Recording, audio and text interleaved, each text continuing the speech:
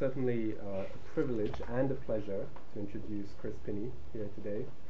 Many of you will, of course, be familiar with his work through the numerous articles that he's published, through his books, Camera Indica and Photos of the Gods. And I would just say that for me personally, Chris's work has been extraordinarily inspiring and helpful, particularly in the way that Chris has sought to find a way to navigate in between, on the one hand, some notion of a universalizing aesthetics, and on the other hand, the avoidance of a reified discourse of Indian cultural particularity in thinking about images. Above all, I think what Chris does so well and what remains profoundly important about his work is that at all times he wants to give images their due, to give images what is due to them, to allow us to be surprised by images, and to not tell stories about images that are already stories being told in other media, to not reduce images to illustrations of histories or stories that we already know. So on that note, I would just say that Chris's talk here today, as you can see on the screen, is called Photography as Prophecy, India 1839 to 1900, and hand over the floor to Chris Pinney. Well, thank you, William. Thanks for that very generous introduction. It's a great pleasure to be back here. I should explain that I have an allergy at the moment, which is causing slight modulation in my voice, so I hope it's going to last out. We shall see.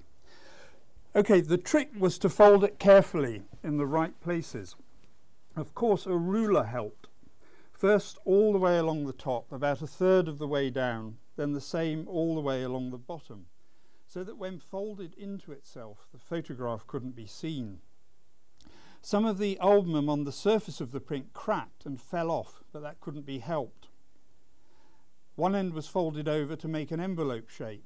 Then the photograph taken in Lahore in March 1858 of Sir Robert Montgomery, Lieutenant Governor of the Punjab, with his staff and their wives, survivors of the recent insurrection, and shown here, was addressed to Major Henry Ewell in the Public Works Department, stamped, of course, to the amount of 4 annas and posted. This travelling image draws our attention to the manner in which some photographs existed in networked spaces, informational flows, data streams. Here we can detect a trajectory of connectivity, photography mediating collectivities in extended networks. But we can also trace a converse trajectory of privatization and individuation. In this idiom, photography constitutes an increasingly confined space in which its technology seems best suited to the capturing of individuals rather than collectivities. Next section is called Photography and Telegraphy. Let us start by considering photography as network. A Kittlerite analysis, that is one inspired in part by Friedrich Kittler's techno-materialism, would be deeply struck by the coincidence of photography and telegraphy. In India, this relationship was peculiarly intimate, as it was also in the US, in large part because of the role played in both domains by Assistant Surgeon William Brooke O'Shaughnessy, one of the earliest enthusiasts for photography in India, and subsequently Director General of Indian Telegraphs from 1852 onwards. It was O'Shaughnessy who reported in October 1839 to a meeting of the Asiatic Society on his experiments with the new photogenic drawing, which, quote, was exciting so much attention in Europe. It was O'Shaughnessy who can claim to have introduced photography into India. 6 months earlier, in April and May 1839, O'Shaughnessy had erected the first long line of telegraph ever constructed in any country. Starting in the house of Dr. Nathaniel Wallich, the superintendent of the Botanic Gardens of Calcutta, the line was 21 miles in length with 7,000 feet of river circuit. Unaware of Morse's development of a different system 2 years previously, O'Shaughnessy's telegraph registered its effects on humans by electrical pulses delivered to the fingertip. O'Shaughnessy's experiments performed on this line removed, as he subsequently wrote, quote, all reasonable doubts regarding the practicality of working electric telegraphs through enormous distances, a possibility, he tells us, which was initially generally regarded with contemptuous scepticism. This is a photograph by Ahmed Ali Khan from the mid-1850s of an employee in the telegraph office in Lucknow. A telegraph was essential to the British response to the insurrection of 1857. The poet Ghalib wrote that, quote, "with their magic words fly through the air like birds." The role of the telegraph in precipitating the revolt also quickly became a key element of imperial historiography. Edwin Arnold, in his account of Dalhousie's administration, reports a mutineer on his way to his execution, pointing to a telegraph line and shouting, "The accursed string that strangles us." The Illustrated London News reported in November 1857 that in Murat, the cast iron sockets of telegraph posts, strengthened with electric telegraph wire, formed the basis of hastily constructed cannons, which were loaded with small pieces of telegraph wire as shot. That advocate of Comtean positivism, Harriet Martineau, in her 1857 Suggestions towards the Future Government of India, presented an Indian fear of telegraphy as xenotechny, as symptomatic of a pre-scientific theological mentality, a trope which would be endlessly repeated by other writers. The European railway, telegraph and other magical arts, I quote, "introduce into India much more than themselves," she wrote. Quote, "they introduce an experience subversive of ideas and practices, which would in natural course have taken centuries to dissolve and abolish." End of quote. Even the liberal historian Edward Thompson would write in 1935, quote, "inventions such as the railway and the telegraph suggested to the lower castes that the foreigners possessed occult knowledge hidden from the Brahmin." Photography, when allied to these network spaces, was also a cause of anxiety.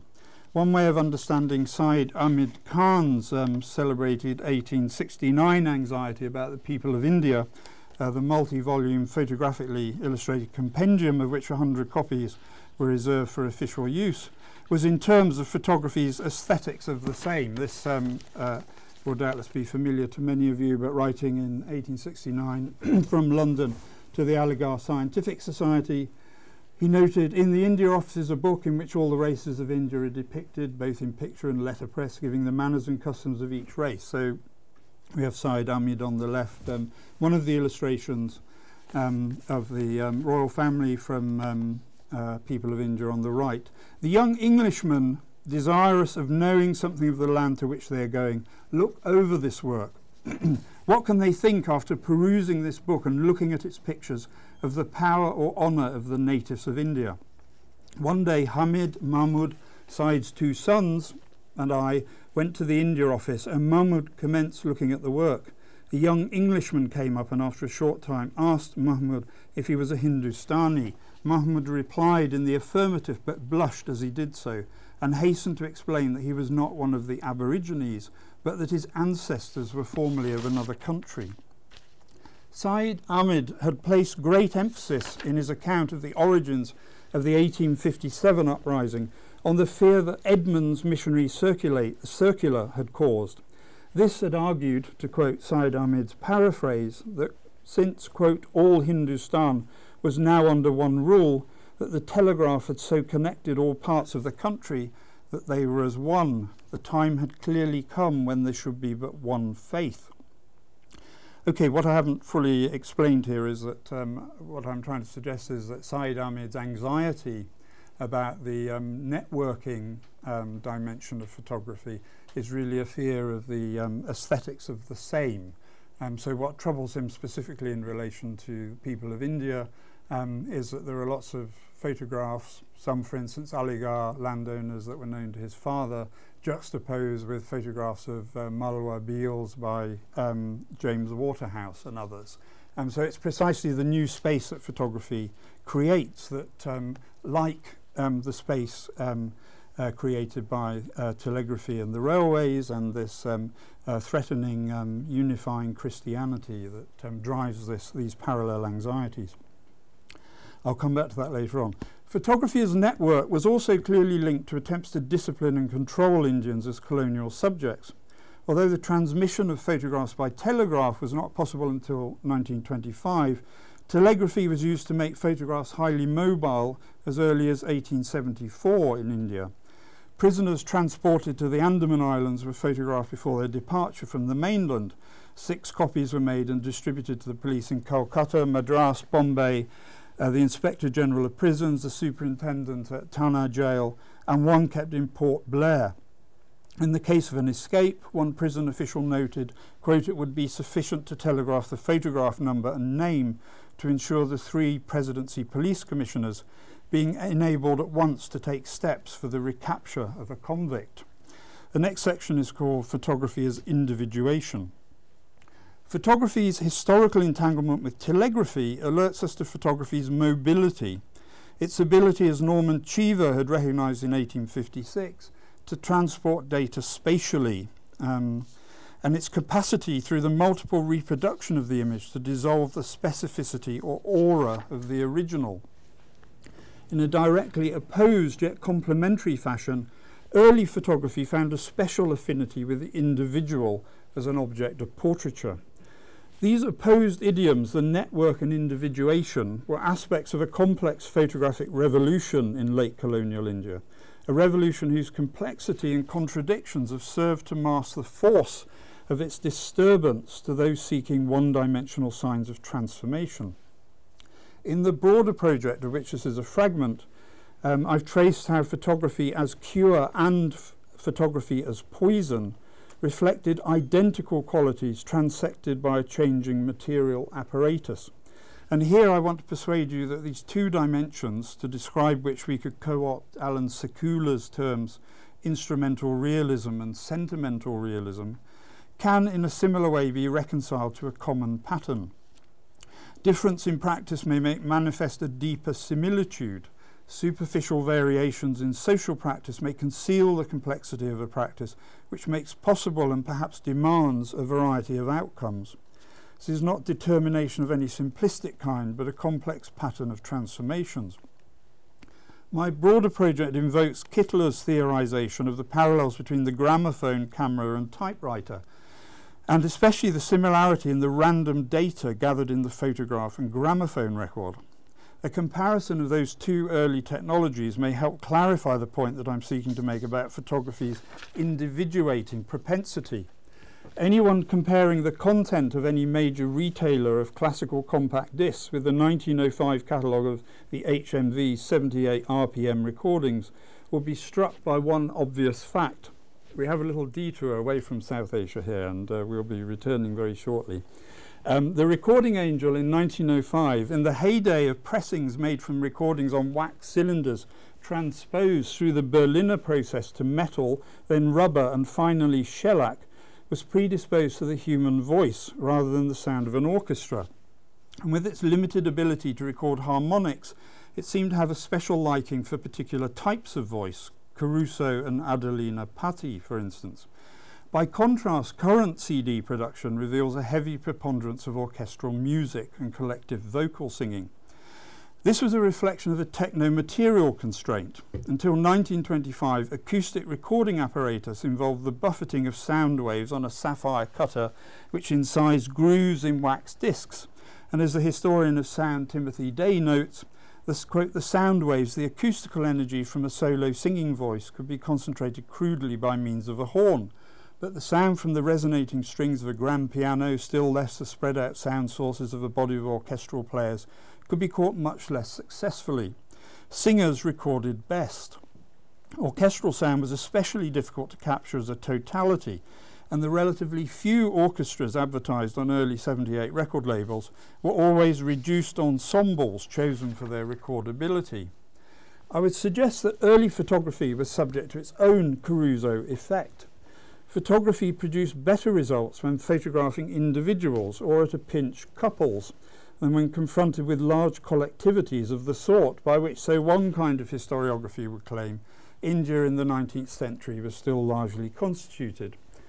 One does not have to agree with the extremity of Louis Dumont's claim that the individual as such did not exist in India to recognise that the obvious subject for the photographer in India might have been jatis, biradris, work groups, or other collective expressions of social solidarities in which individuals were caught in complex flows, although these were, of course, the object of some photographic endeavours.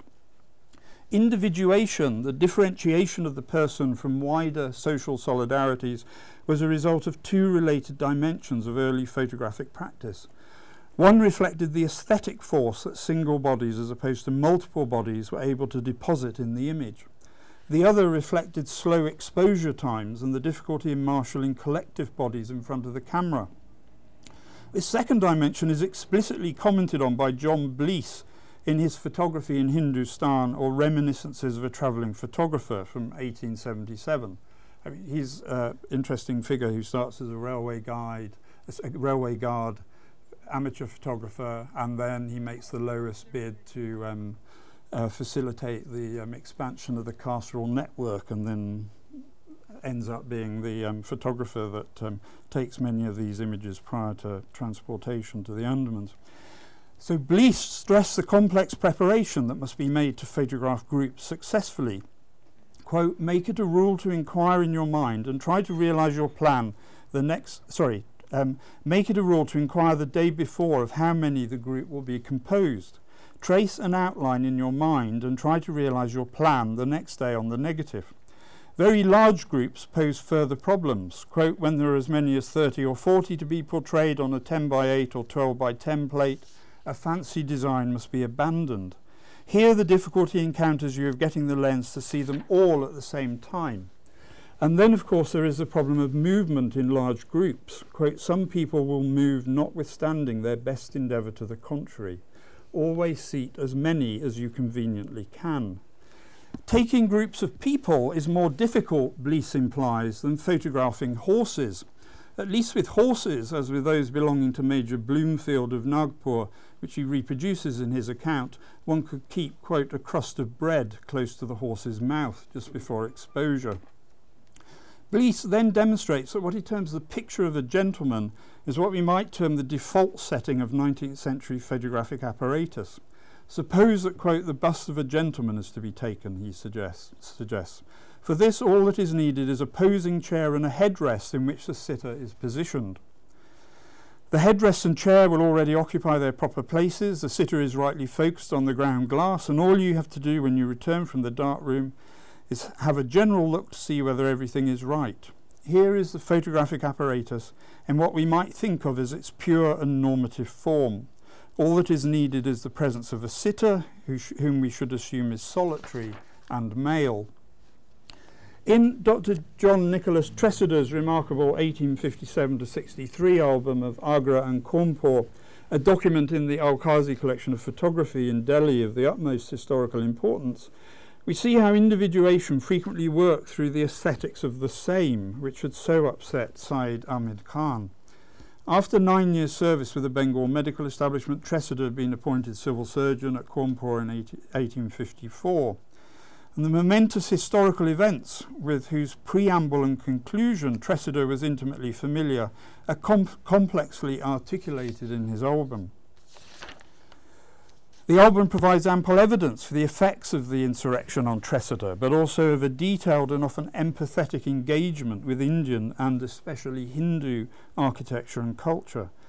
His photographs of temples and topography in Mathura and Vrindavan betray the deep care with which they had been made, and in the extensive series of portraits of Indians and Europeans, there is little sense of a society hierarchized through race. Tressider photographed many different Europeans and Indians from all strata of society with great care. On one page, you can see it on the right here, he presents a mixture of individuals and couples and one group, some Indian, some English. At the top left of this page, side by side, are two images captioned on the left. Lala Jyoti Prasad, the richest man in northwest India, and to the right of this a smaller blurred shot of a figure shot against the same background captioned the poorest man in northwest India, an insane fakir or religious mendicant. Here photography makes possible a new kind of fundamental juxtaposition. Individuals who outside the studio might not inhabit the same terrain are here brought within a common epistemological space. Recall Walter Benjamin's observation concerning, quote, the peeling away of the object's shell, the destruction of the aura, which is the signature of a perception whose sense for the sameness of things has grown to the point where even the singular, the unique, is divested of its uniqueness by means of its reproduction. The next section is called Photographic Civil Society. I've suggested that early photography's techno-material regime, like that of early recorded sound, provoked an individuation, a disaggregation of the individual from wider collectivities. The question now is what the consequences of that process were and the extent to which we can see them as contributing to what we might think of as a photographic revolution.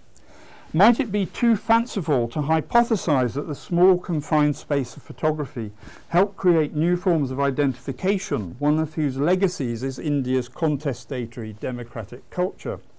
Put starkly in this fashion, this seems absurd, but what kind of evidence would we need to suggest that this might have some validity? One historical event and the network of Bombay-based individuals associated with it may help advance the argument. The event is the Maharaj libel case in 1862 in Bombay. The libel was purportedly committed by Kursundas Mulji, a Gujarati journalist, editor of Satya Prakash, which had published an expose of the carnal practices of the Bombay-based Vallabhacharyas, Vaishnava followers of Krishna as Srinathji. Mulji saw himself, as the title of his journal suggested, as engaged in a process of illumination. The light of truth was to be cast upon a corrupt version of Hinduism. A description in a 1935 volume marking the centenary of his birth allows us some insight into the way different image regimes were invoked in mid-19th century Bombay. His words were photographic, the eulogy announced, quote, picturing the character, the temper, the disposition, and the intellectual resources behind him. His words were photographic. What could this mean? One aspect of this seems to involve a competition between different modes of indexicality, that of the photograph versus what the 19th century anthropologist James Fraser would theorize as contagious magic. Photography, as Roland Barthes argued, is a magic, not an art. Its magical indexicality found itself in competition with Vallabhacharya magical indexicality, in which the causal contiguity of bodies and objects facilitated a contagion of authority. The Mulji centenary account, which had praised his photographic words, noted also that he detested, quote, false shows of religion and the worship of stocks and stones. This sense of a choice between two modes of indexicality, between the causal contiguity of light and image in photography and power and effect in contagious magic, was further underlined by the preoccupation of one of his supporting witnesses in the 1862 trial, Dr. Baudarji, with a particular instance of false religion. Quote, as part of his testimony in the trial, I have seen the Maharaj's bath and hundreds rushing to drink the water dripping from his langoti. The women apply their hands to the soles of his feet and eat the dust. If the Vallabhacharya's contagious magic was about the corruption of collectivities, Mulji's photographic words presaged individuation. The economy of the ideal citizen's social conduct as a member of a family, neighbour, citizen, patriot, human being, this is a quote, was praised by Mulji. Quote, he must think out and use for himself and must not permit the gusty violence of some mob passion, in whatever respectable garb that passion clothed itself, to usurp the authority of private judgment, end quote. Baudarji introduced himself to the court on February 14, 1862, with a lengthy inventory of his claims to authority. A graduate of Grant Medical College, private practitioner, prizeman of Elphinstone College, winner of a prize on the best essay on female infanticide in Kathiawar, etc., etc. He was the photographer brother of the commercial photographer Narayan Darji, whose photograph of a group of Vallabhacharyas formed the basis of the engraved frontispiece in the main account of the Mulji trial. It is striking how this group forms a line, almost as though they would be waiting to be split one from the other in a process of redemptive individuation.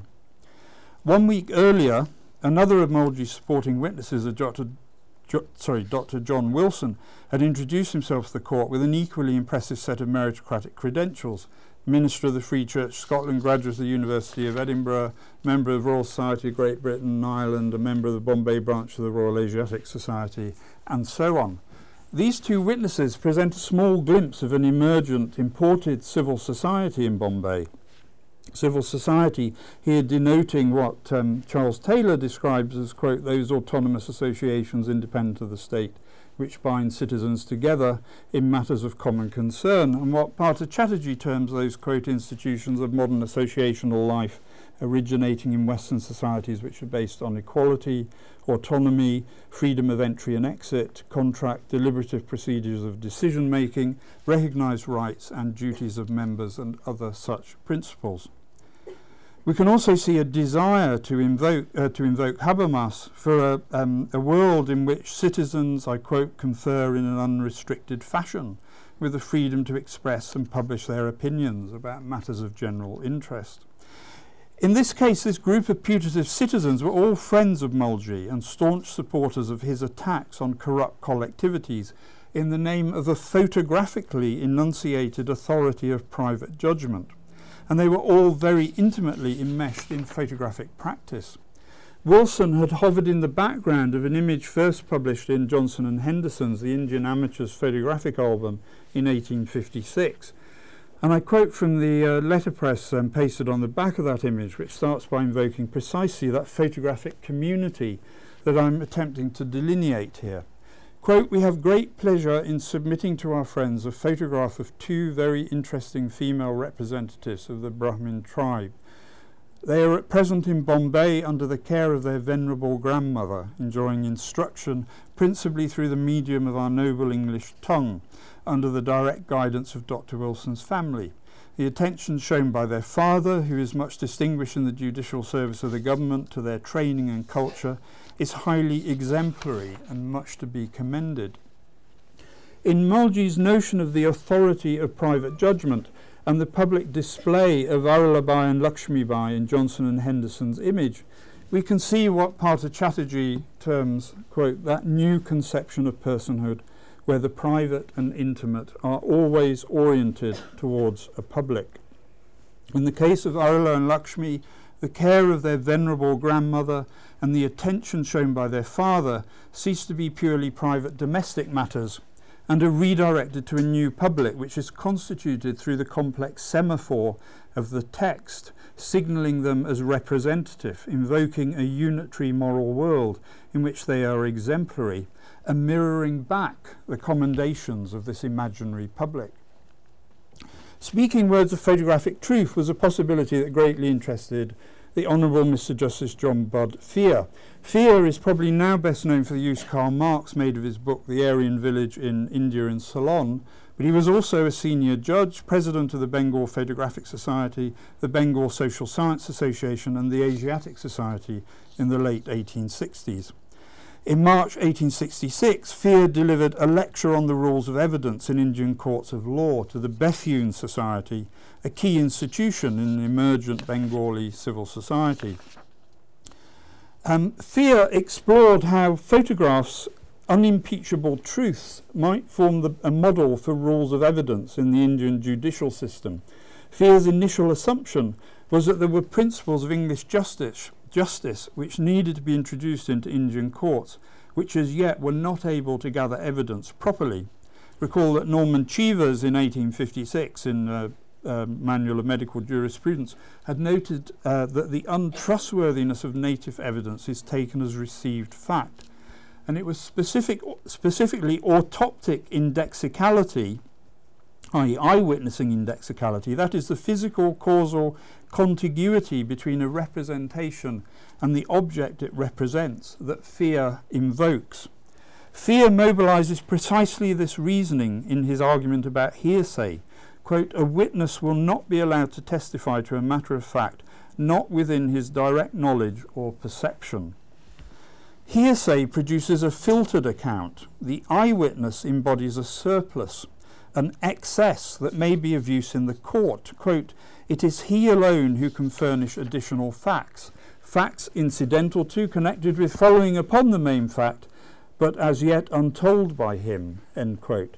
In a similar vein, the eyewitness's evidence might, like the non-discriminating data ratio of the photograph, have unexpected, exorbitant effects quote, "It is essential that he should speak only that which he knows of his own knowledge, that he should say all of that which he so knows, which may be beneficial to either side."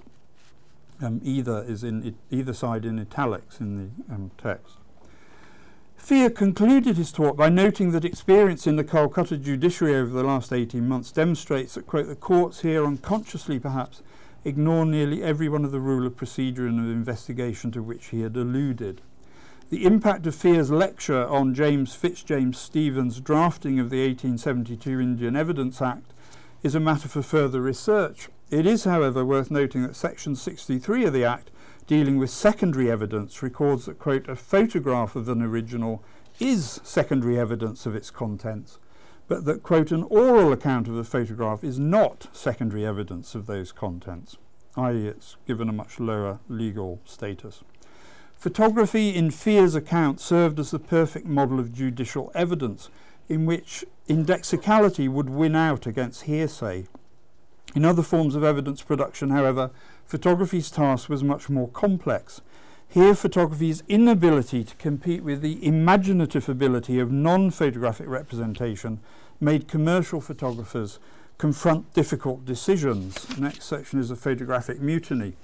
In Tressider's 1857-63 Almavarga and Cawnpore, an image captioned "Christ Church, Cawnpore, taken on 3rd March 57, then in brackets, before the mutiny, copied from a paper negative found in the Cawnpore Bazaar after the mutiny," unfortunately you can only see the first half of his inscription, signals Tressider's deep exploration of photography as a history machine, a technology for the deposition of traces and memories of what has been lost, but also prefigures Kittler's discussion of how film, with its separation of consciousness and memory, laid the foundations for psychoanalysis.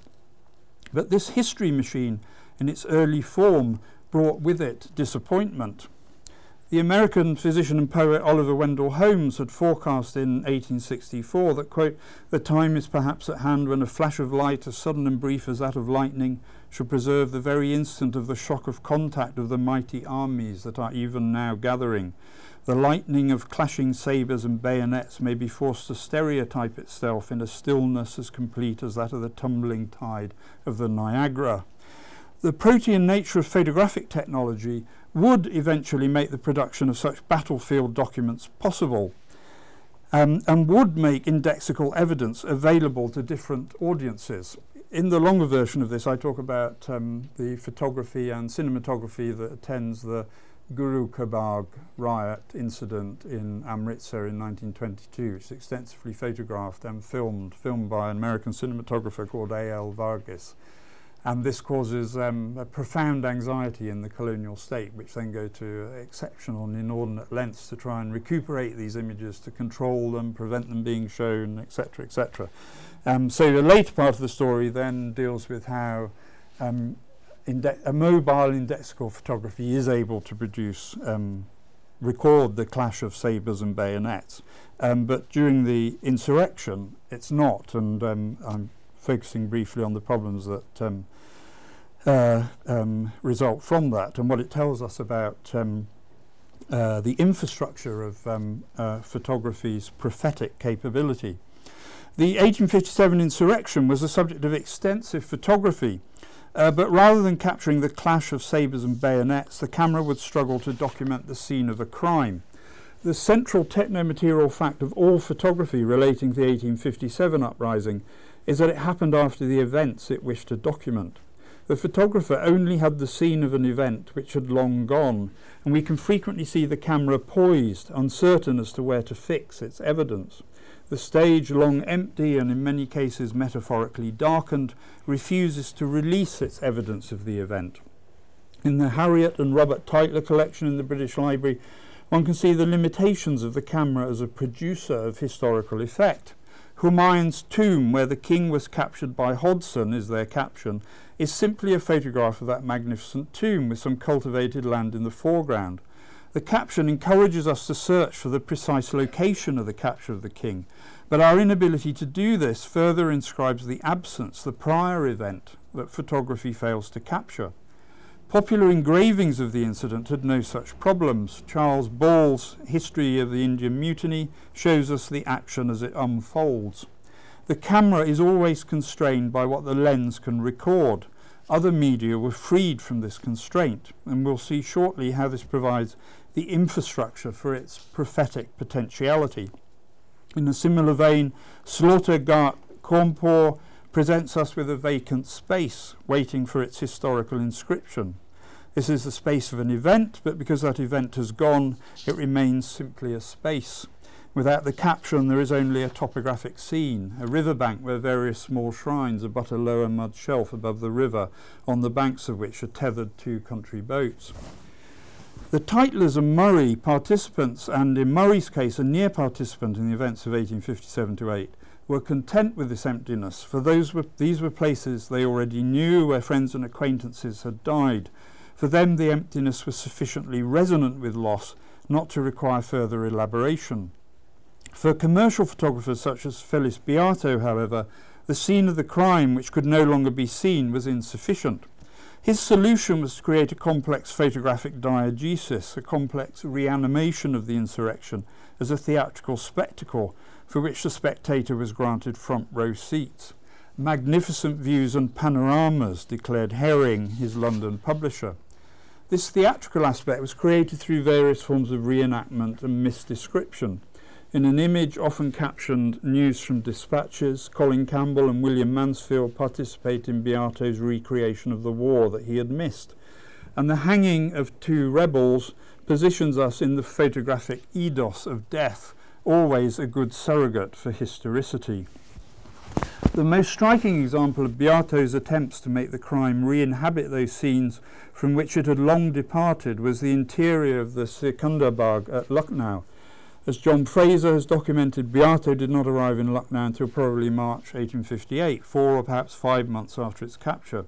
So how was it that so long after the event the skeletons of rebels were so evident, so conveniently acting out the ghostly tragedy of the Secunderbagh?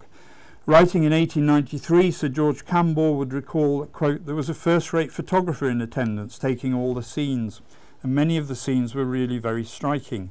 The great pile of bodies had been decently covered over before the photographer could take them, but he insisted on having them uncovered to be photographed before they were finally disposed of.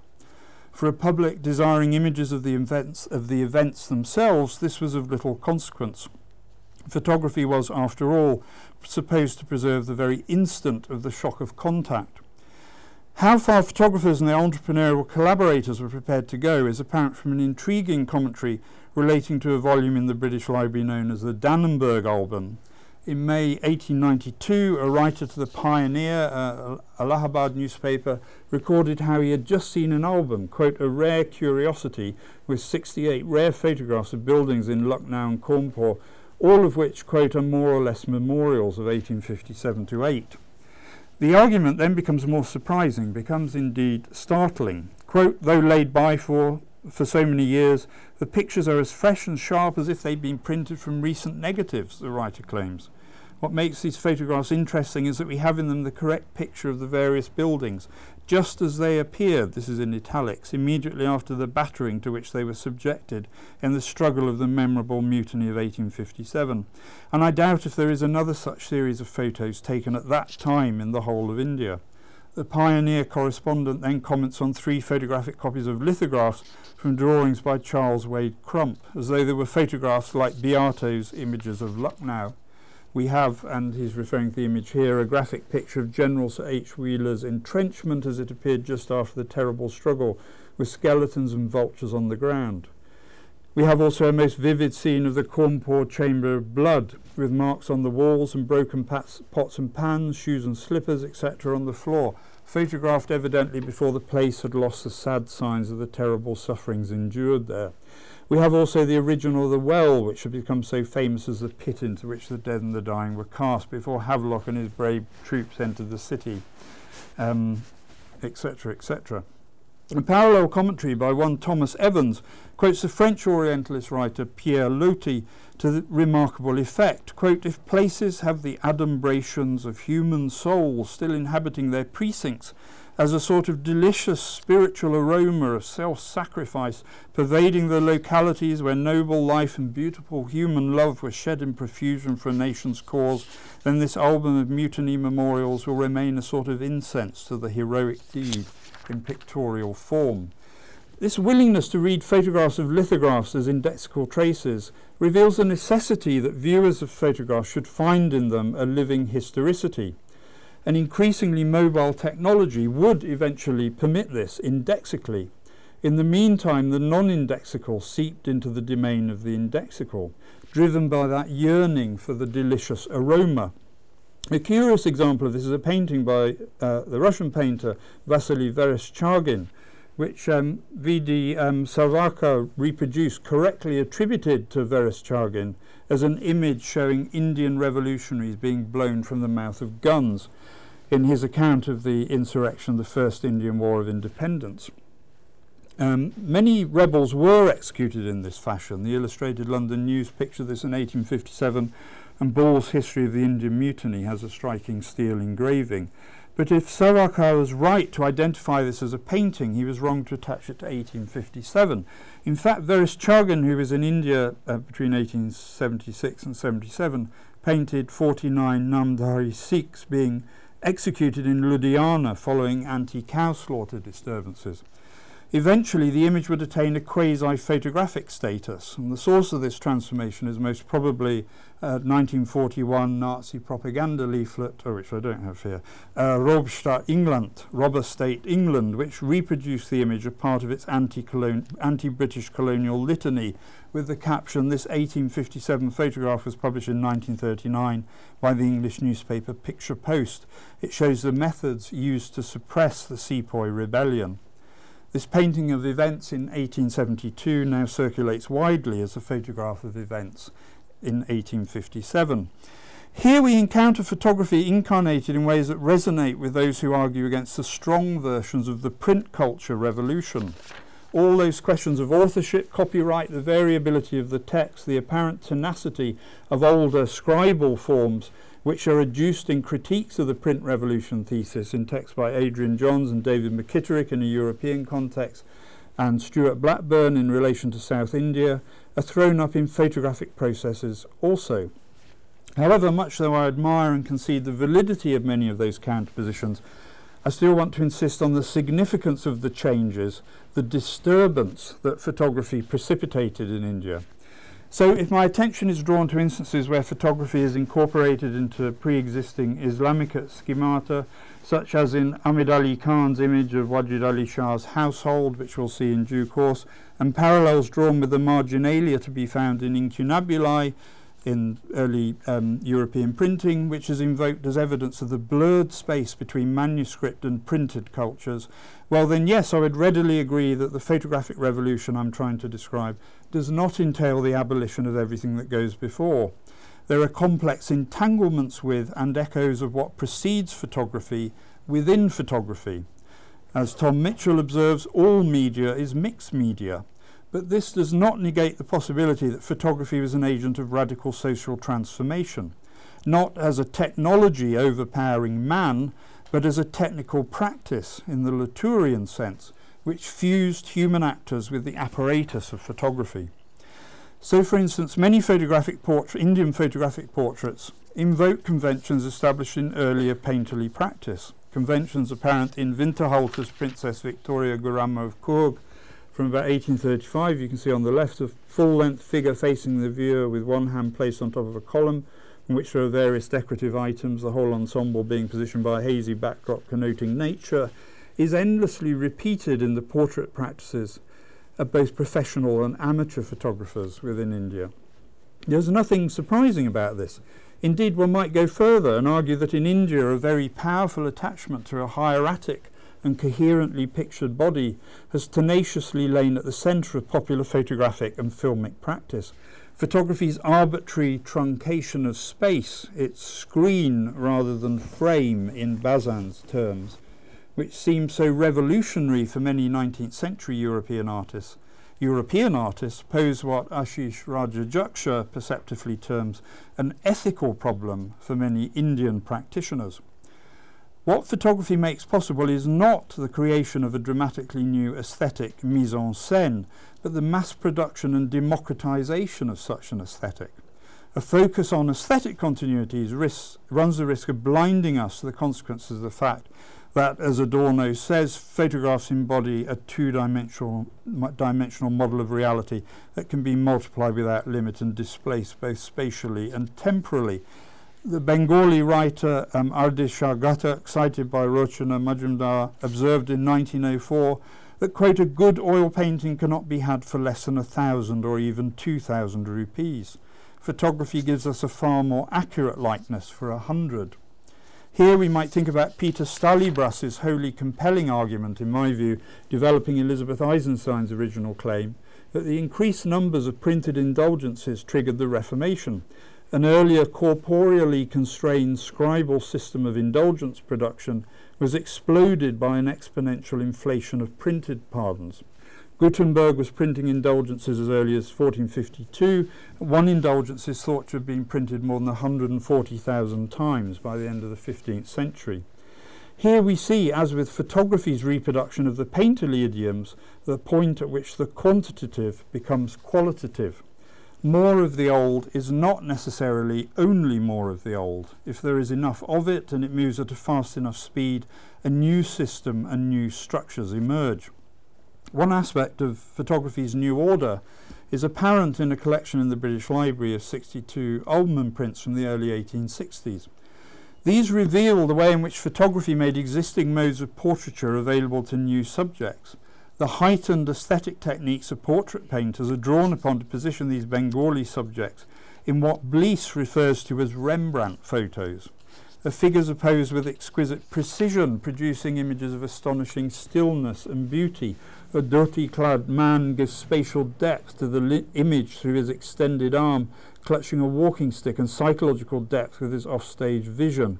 Photography extends an aesthetic previously available only to those who could commission painted portraits. Perhaps the most significant example of the blurred space where the quantitative turns into the qualitative, where the sheer velocity and intensification of representation produces new social forms, can be seen in the connection between frontality and individuation. Mass portraiture prior to photography took the form of the silhouette and profile in both Europe and in Indian traditions. The British Library collection includes an 1880s photographic copy of a silhouette of a Major George Broadfoot of the Bengal Engineers. This photographic copy of an earlier technology of portraiture underlines through its curious anachronism the transformation that photography facilitated. Photography's industrialization of portraiture made frontality available to everyone who could afford to enter the studio. Photography invented the face rather than the profile as everyone's right, and since this technical practice developed alongside the emergence of the modern Indian state, it is tempting to say as the right of every citizen. With the face came new forms of recognition, memory, and mass perpetuity. In India, prior to photography, only the gods and kings had faces. Photography reconfigured this ratio. These faces and the subjects that began to adhere to them could be of different kinds, the already achieved and the aspirant. The photographer's index or chemical trace and non-discriminating data ratio was unable to differentiate between existing and subjunctive identities. It merely recorded whatever was placed in front of the camera. An image of the merchant L.E. Rees, subsequently celebrated for his personal narrative of the Siege of Lucknow 1858, in Ahmed Ali Khan's Lucknow album, is captioned Mr. Rees in native costume. But what the photograph actually does, non-judgmentally, is record a body in Indian clothes. It has nothing to say about the normativity or identity of that body or its adornment. The French cultural theorist and sometime politician Jacques Attali has argued that music in certain circumstances acts in advance of social reality. Its code is quicker than that of society as a whole, its prophecy operating on a semiological frontier. Photographic self-presentation also seems to often act as prophecy, as a tactic of inquiry and imagination. This was a quality perceptively engaged by Roland Barthes. Quote, "Once I feel myself observed by the lens, everything changes. I constitute myself in the process of posing. I instantaneously make another body for myself. I transform myself in advance into an image." Consider, for instance, two striking images photographed by Ahmed Ali Khan of Begums in the Awadh court circa 1855. The physician Joseph Farah recorded a visit which may have left its literary deposition in Salman Rushdie's description of Dr. Adam Aziz's examination of Nasim Ghani in Midnight's Children, at around the same time, to treat one of the Begums who was, quote, dangerously ill. Arriving at the Chata Manzil, he was taken to the sick room where the chief eunuch and various female attendants were present. Quote, "A cashmere shawl was stretched across the room, behind which the Begum was seated. Farah immediately requested that the parda be removed. The screen was removed to reveal the Begum seated upon a silver charpoy, enveloped in shawls. Farah repeated that, quote, without seeing her, nothing could be done, she giving faint and muffled replies from the depths of the shawls. Farah is eventually able to hold her wrist, and by the third visit was allowed to see her face and her tongue and to ascertain something of the nature of her case. Ahmed Ali Khan's photographs record a much greater readiness to unveil, and suggest that the space in front of the camera became for many a zone for the presentation of selves that could not be so easily presented elsewhere. The presence of several of these images in an album in the Al-Qazi photographic collection, seemingly compiled by a European. So what I'm saying is that the photographic images which you see here embedded in these very ornate structures were also circulating as single photographic images elsewhere. So they, for instance, appear in this particular album, the Al-Qazi photographic collection, seemingly compiled by a European. One of them is captioned, one of the King of Awadh's ladies, indicates that they were not circulating only within the seclusion of Wajid Ali Shah's court. If Farah's account can be said to record the everyday practices of visibility and seclusion in the court, Ahmed Ali Khan's photographs seem to record that peculiar space of prophetic experimentation that the camera engenders. As Benjamin wrote, quote, "It is a different nature which speaks to the camera than the eye, so different that in place of a space consciously woven together, there enters a space held together unconsciously." This seems to have been the case with the Secunda Begum of Bhopal, photographed by James Waterhouse in 1862. In each of the 8 photographs in which Secunda Begum appears, she's dressed differently. Quote, "I was constantly employed in taking pictures of the Begum in various dresses of native ladies. I had no time to take the same picture twice, as the Begum changed her dress immediately," Waterhouse reported. In one image, the Begum appears in satin pyjamas, a gold-embroidered black jacket, and a cap with a bird of paradise plume, which all offset her recently awarded Star of India. In another image, she's flanked by 3 Chori Burdars wielding the bushy tails of Tibetan yaks. The Begum wears a king cub jacket embroidered with blue and gold, with feathers or fur around the collar, and very loose Turkish trousers. Together with her daughter, the Shah Jahan and Bibi Dulan, she then appears in red and white saris of the kind worn for marriage in Malwa and northwestern provinces. The Begum's striking behaviour would seem to lend support to the idea that photography precipitates behaviour which otherwise remains latent, as with Attali's music, quote, "which makes audible what will gradually become visible. There is a faster exploration of possibilities when the camera is present and when the sitter controls the process." Both Sujit Kumar Parayal and Malvika Karlikar, in different ways, have made important claims about the way in which photography transformed women's relationship to public space and helped create new modes of domesticity. Here, the space of the photographic studio enforced a new focus on marriage as conjugality, a relationship between husband and wife rather than the alliance between lineages. The standard unit of photographic record becomes a man and a woman together, not 2 large gotra or subcaste collectivities. This new technology brought to bear on what might reasonably be seen as the fundamental mechanism of Indian society, restructured it as a conjugal relationship. Rochana Majumdar asks, quote, "How are we to understand Bengali wedding portraits, most of which show the bride and bridegroom, often with their limbs touching, their images frozen in a gesture of togetherness, when other histories seem to suggest that these sentiments were far more contested in everyday life? Conjugality, especially in various Indian reformist movements, was defined and enacted in front of the camera, prophesied, Attali would say, before being exported to more everyday spaces.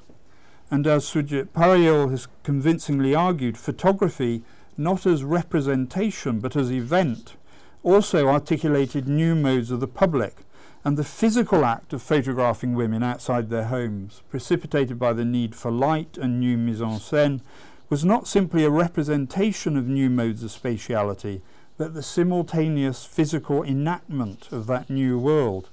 Photographs became image acts, which, like J.L. Austin's speech acts, are performatives. In the act of enunciation, they do not simply describe the world, they change it.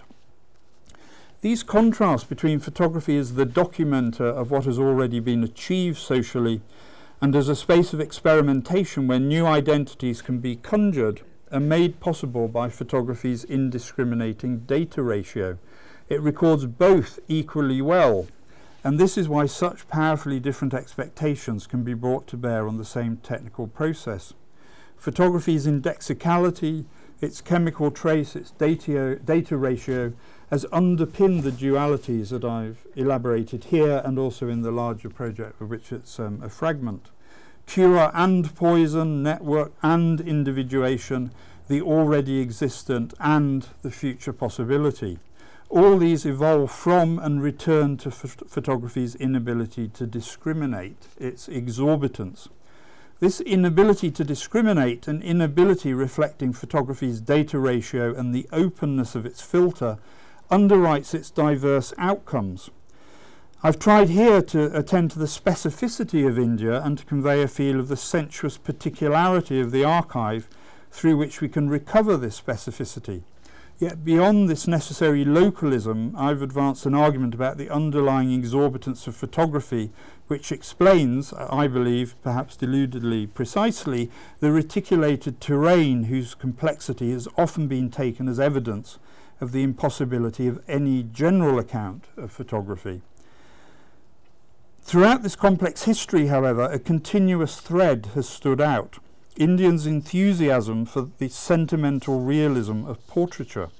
In embracing this technology with its individuating dynamic and the photographic studio as a prophetic space for making things come out better, Indians have also engaged in a profound everyday sense, the experiential epistemology of what, for want of a better word, we might call democracy, representing themselves to themselves. It is certain that most Indians have never been able to believe in the bourgeois modular subject that seems to have inspired Bhaujadji in the 1850s and 60s. The civil institutions which succoured such forms of identity never made it far outside of small metropolitan elites.